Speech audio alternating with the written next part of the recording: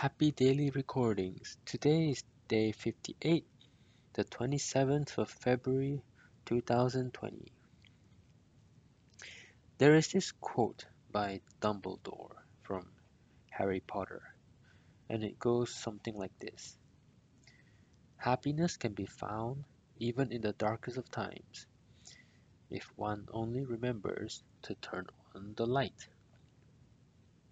I quite like this quote. It's very um, Dumbledore-ish. It's very nice. It basically says that regardless of how bad your situation is, you can still find happiness if you just, you know, turn on the light.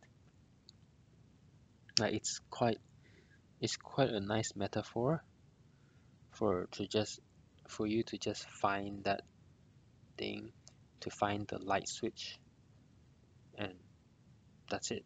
It's like a change of perspective. When you're in total darkness, you can't see anything. All you need is that small glimmer of a hope. That small glimmer of hope. And once you found it, that hope represents the switch, by the way. And once you found it, just flick it on, and there you go. Everything is clear as day, and happiness is right there. To put this into context, well, you guys probably heard of the coronavirus, which is all the rage right now. So to put this into context, right now, if you're living somewhere where there is mass panic, let's say in Italy, and everyone's in lockdown mode, you can still apply this into practice. Like, despite how bleak the situation seems, with so many infected and mass panic, and then everyone is on lockdown, quarantine at home. But despite all this, you can still there is still hope. You can still find happiness. All you need to do is change your perspective.